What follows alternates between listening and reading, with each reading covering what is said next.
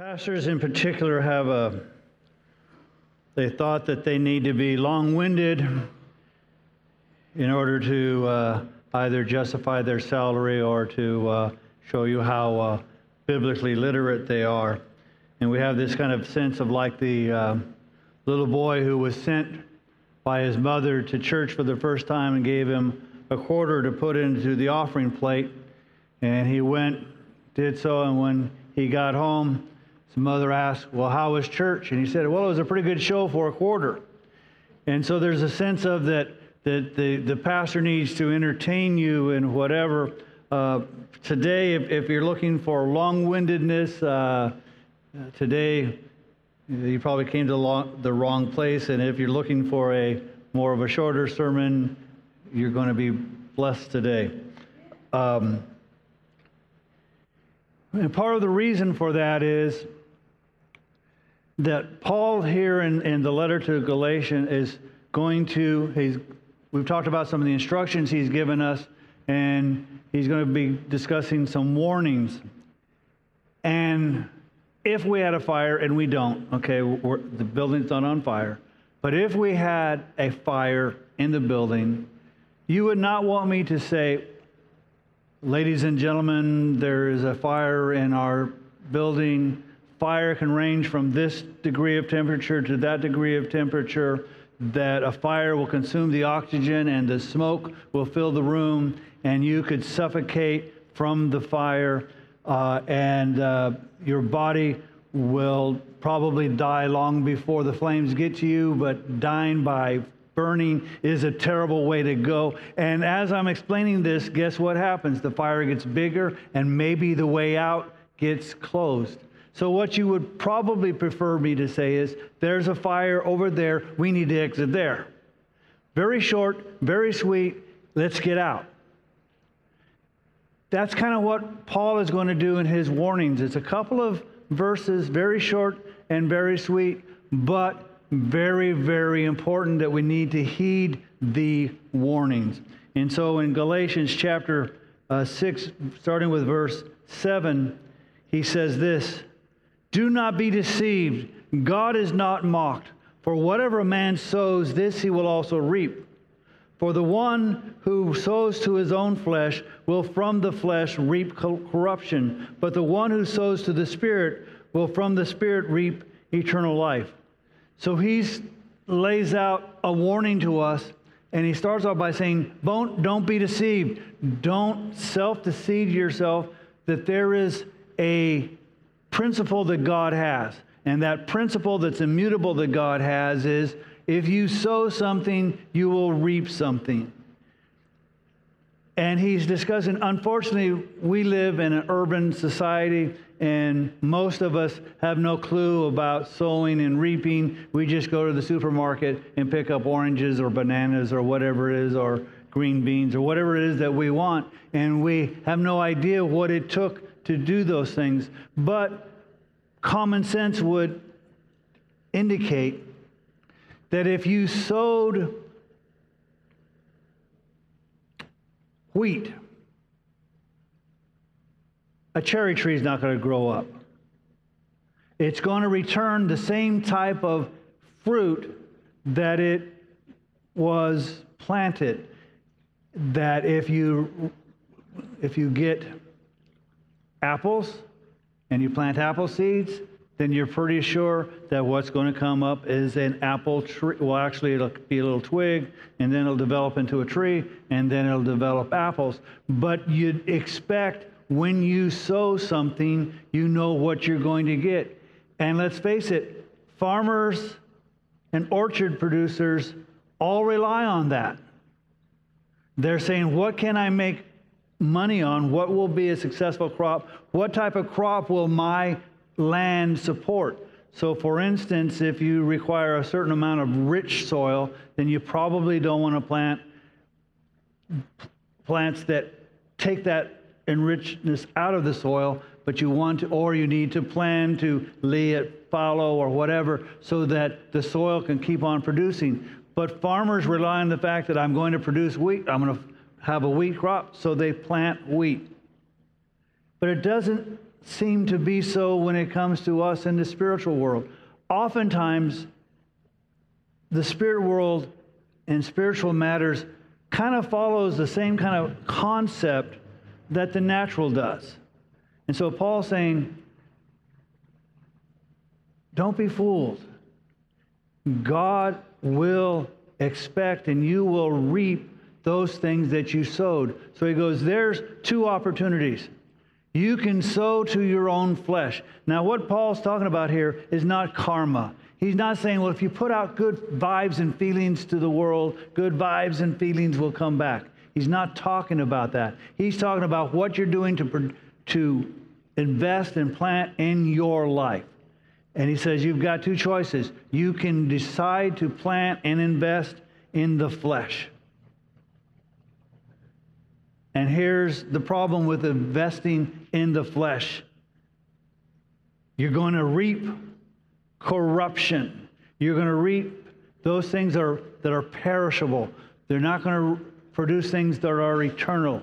So you're going to, in the farming world, if you plant wheat, you'll be able to eat wheat only until it runs out, because it's not going to last forever. And even when you do plant more wheat than you need and put it in barns for storage, there will come a time when that wheat will rot.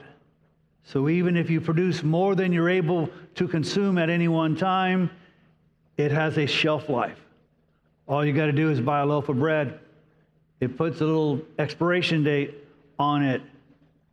And some of us look at the bread, oh, well, there's a little green, penicillin, I'll remove that and try to toast it anyway. You're taking a chance because it is corruptible. And Paul is saying, if you do those things, if that's how you invest in your life, or to the flesh, then what you're going to reap is corruption. And in case you've forgotten, because it's been a few weeks, Paul reminded us back in the 5th chapter of Galatians, at verse 19, he says this, now the deeds of the flesh are evident, which are immorality, impurity, sensuality, idolatry, sorcery, enmity, strife, jealousies, outbursts of anger, disputes, dissensions, factions, envying, drunkenness, carousing, and things like these, of which I forewarned you, just as I've also forewarned you, that those who practice such things will not inherit the kingdom of God. So those are the results. If you choose to invest and sow in the flesh, that's what you're looking for. And when I see a lot of those things, I have a phrase that I say, I go, I don't like the drama. I don't like dissensions and factions and jealousies and envies. I want to avoid those people because they're just not fun to be around. But that's what you do if you choose to invest in the flesh. What your return on your investment has a temporary shelf life and is not going to be worth the investment. But the one who sows to the Spirit will from the Spirit reap eternal life. Paul is saying, instead of investing in your flesh, which is going to lead to things that you don't want, invest in the Spirit, and the Spirit in turn will change you so that you produce the fruit of the Spirit, but also not only will you produce the fruit of the Spirit, you will receive eternal life. Now that's a pretty awesome investment. Even if you took a dollar and went to your local liquor store and bought a lottery ticket, and it was worth $500 billion or $500 million or whatever the lottery is, guess what? You're going to spend that money. And even if you win so much and you're so frugal you don't spend all the money, somebody else is going to spend the money because you're going to go. Yeah. With my luck, if I ever won the lottery, I'd probably get hit by a truck on the way there or on the way back. I mean, that's, if I didn't have bad luck, I'd have no luck at all. But again, the situation is even things that seem like will last for a long time, don't. But the Holy Spirit dwelling in us and us living through the Spirit and having the Spirit invest in us and us in the Spirit produces not just life, but eternal life. And Paul tells us in 1 Corinthians chapter 15 about the resurrection. And people ask, well, what kind of body and those types of things? And he tries to explain that when again, like in our situation, if a kernel of wheat is sown, then you get wheat back. But in God's economy, when you sow this physical body that is subject to corruption and being perishable, because of the Holy Spirit, He reaps for us an incorruptible, imperishable body that is made for the heavens, made for eternity, where there's no longer any sickness or death or pain or suffering. That God, because of who He is and what He has done, has allowed that investment, if you will, in that. So Paul says, his warning, don't be deceived. You won't be able to reap fleshly things and think you're going to get anything other than earthly things and temporary things. So he says, the warning is, don't be deceived. And he's particularly talking to these churches because what they've been hearing and in danger of is that they were saved, but they had to keep their salvation by good works, which meant they were investing in the flesh. And Paul's going, that investment is going to fall short. Verse 9 says, let us not lose heart in doing good, for in due time we will reap if we do not grow weary. Now, if there was ever a time that those words needed to be spoken as a warning, it's to us. Because we live in a microwave society. It used to be you had to prepare dinner, you had to cook it on a stovetop or in the oven, and it would take a while. Now, we simply stick it in the microwave, punch a few numbers, and in minutes or seconds, we have a meal. I am particularly bad. I remember when I first became a lawyer, which was back in the late 70s. I know I look much younger than I am. But back in the late 70s, you were doing great if you could find a secretary typist who could type 120 words a minute. And they usually had to put it on carbon paper, so if they made a mistake, it was a big hassle, so it slowed them way down. And now we have laser printers that print at 35 pages a minute. And I'm going, come on, come on, come on. We are never satisfied with quickness, no matter how quick it is, because we are used to, that was just, so it was like, well, that was ancient history about a typist of 120 words a minute. Now, 35 words a minute, pages a minute is just barely worthy. We need something faster because we live in this right now society. And the problem is, again, using the agricultural, comparing it to our lives. You don't plant something and in 10 minutes you reap it. Usually what you got to do is you got to plant it. Well, first you got to prepare the land. You got to take the rocks out and all that type of stuff. You got to get rid of the weeds and whatever it is. You got to plow the land, then you got to plant the seed, then you got to make sure that it's either watered, and in California you got to irrigate it because we don't get enough water, and if you're in other places you got to pray that there's rain, then you got to pray that there isn't rain when you don't want rain, and then rain when it's ready to go. And it takes a lot of work, and it takes a lot of time. I had some uncles who had farms, and even on Sundays they would go to church, go to the family dinner, because we would have, because I was visiting, so they were but they always went back to work because they couldn't take a day off because the fields required it, or the cows required it, or the chickens, or whatever it was. You can't say, well, today's Sunday, chickens, you get the day off, they're still hungry. So you got to work it. And that's similar when it comes to spiritual matters. God doesn't microwave us. We are his workmanship, but he doesn't microwave us.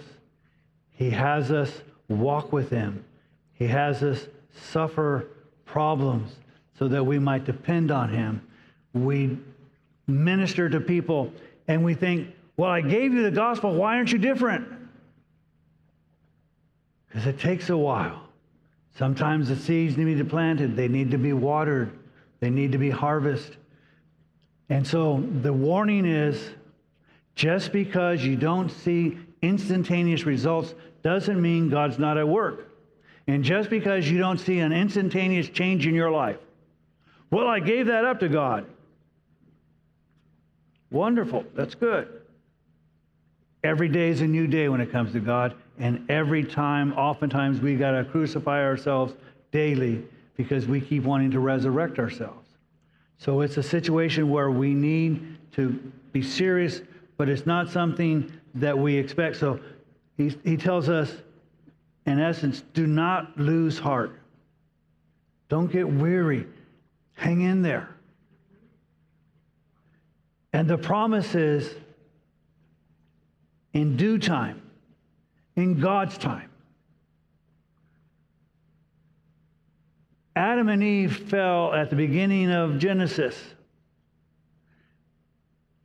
They were expecting the Messiah to come and redeem them after their third-born kid. It was like, okay, God, we need redemption. And God chose to wait several thousands of years before he sent his son. And he did it at the right time. And we, on the other side of the resurrection, keep waiting for his second coming. And we keep waiting, he's got to get here. How come he's not here? Let's go. He will return in his time, at exactly the right time. But we are not to lose heart. Because if we don't, then we will reap if we don't grow weary. So there's two things that's warning here. Don't lose heart. Don't get depressed. Don't give up. But don't grow weary. Keep on keeping on. As I share frequently, again, it shows you my age. I keep wanting to say the 100-yard dash, but the 100-meter dash. And how long that is, I don't know, because I have no clue about meters. But in the race, the short races, you can be the fastest 99-meter person. And if you stop at the 99-meter part, you don't win. You don't even finish. You need to complete the race. And by completing the race, then whatever rewards are there are given. And Paul is saying, don't grow. Yeah, I know running fast can be tiring and difficult, but don't go up. Unfortunately, life, and especially the Christian life, is not a 100-meter dash. It is a marathon. Actually, it's longer than a marathon. In a marathon, you know that it's 26.2 miles, and you know where they're going to start, and you know when you're going to end, and you got an idea. In life, you know when you started, at least your mom told you when it was, but you have no clue when you're done. Some of us are done sooner than we hope for or expect, and some of us keep waiting for God to call us home because we're really tired of being here. We don't know. And Paul's saying, in that lack of knowledge, don't grow weary. Keep on keeping on.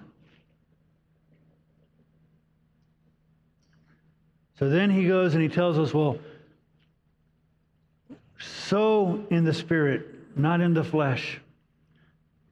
If we don't grow weary, if we don't give up hope, if we don't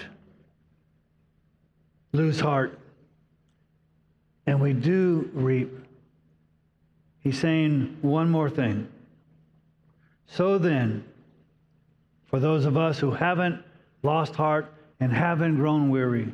So then, while we have opportunity, notice, while we have opportunity. Well, when do you have opportunity? It knocks frequently. Sometimes we blind our eyes to it because we don't want to do that. So while we have opportunity, as a perfect example, there are many homeless people. You can't solve that problem.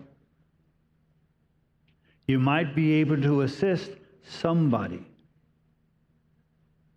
So if you have the opportunity to assist somebody, then that's the opportunity given you to assist somebody. One of my wife's favorite little stories is about all the starfish that got put up on the sand, and the sea receded, and they're all there on the seashore. And this little child picked up one and threw it back into the water. And the person next to him said, "You can't save all of them." He goes, "No." He picks up another one, "But I can save that one." While we have opportunity, the problem may be so great we can't solve it. But if we have opportunity to just do one, then that's our opportunity. So if we have opportunity, let us do good to all people.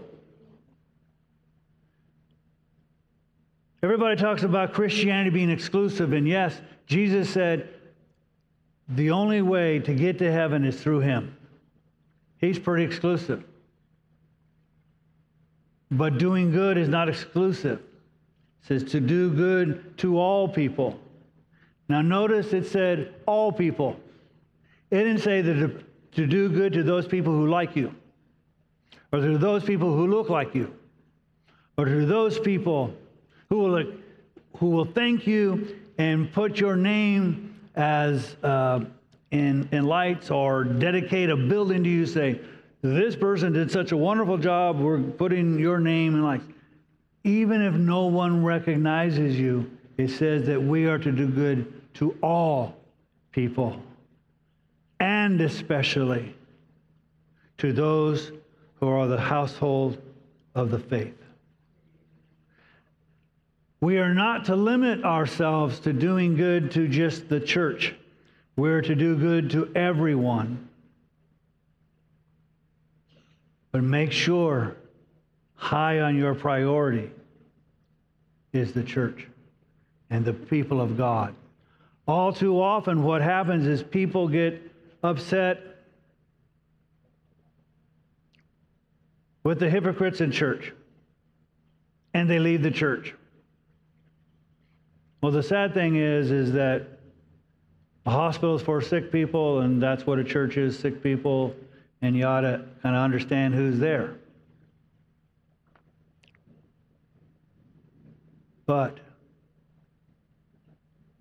And then what they do is they seek to do good in other nonprofits.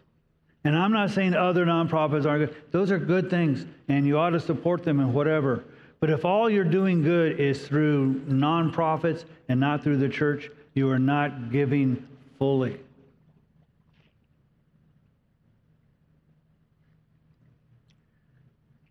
Now, to be serious about this shortness of this message, I want to look at one last verse. And that's found in 2 Corinthians chapter 9, verse 6. And that says this: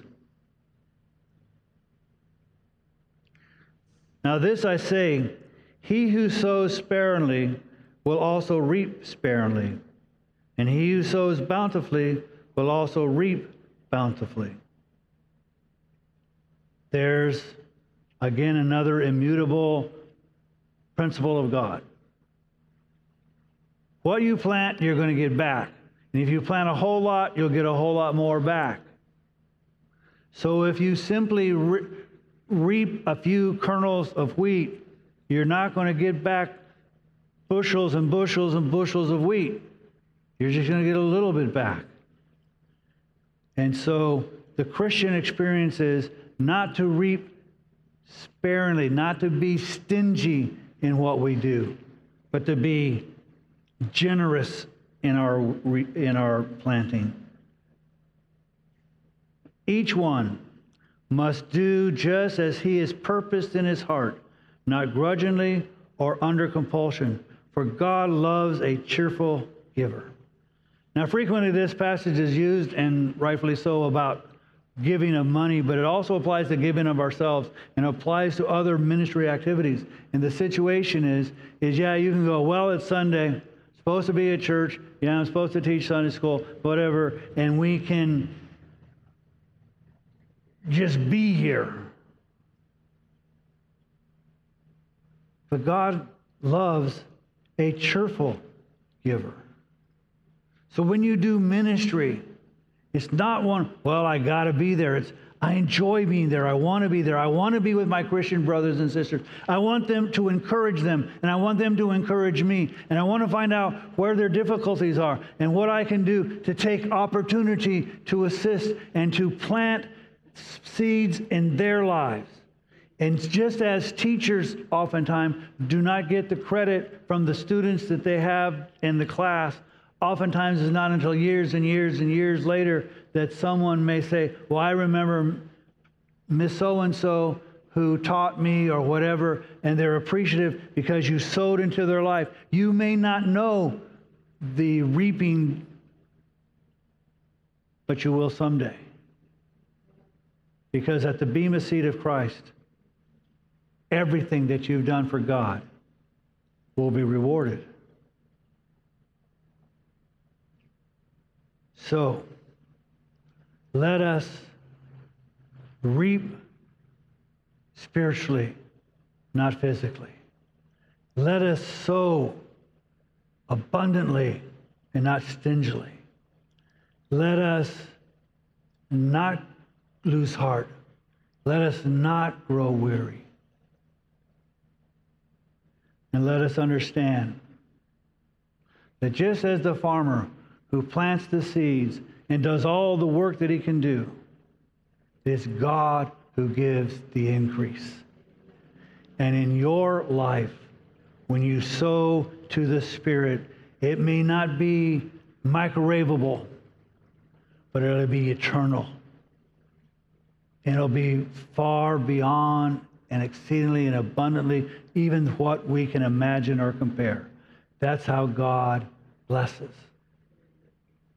Therefore, let us heed the warning to make sure that our lives are investing in eternal spiritual matters. And again, let us make sure we do so abundantly and to everyone, but especially the household of faith. And all God's people said,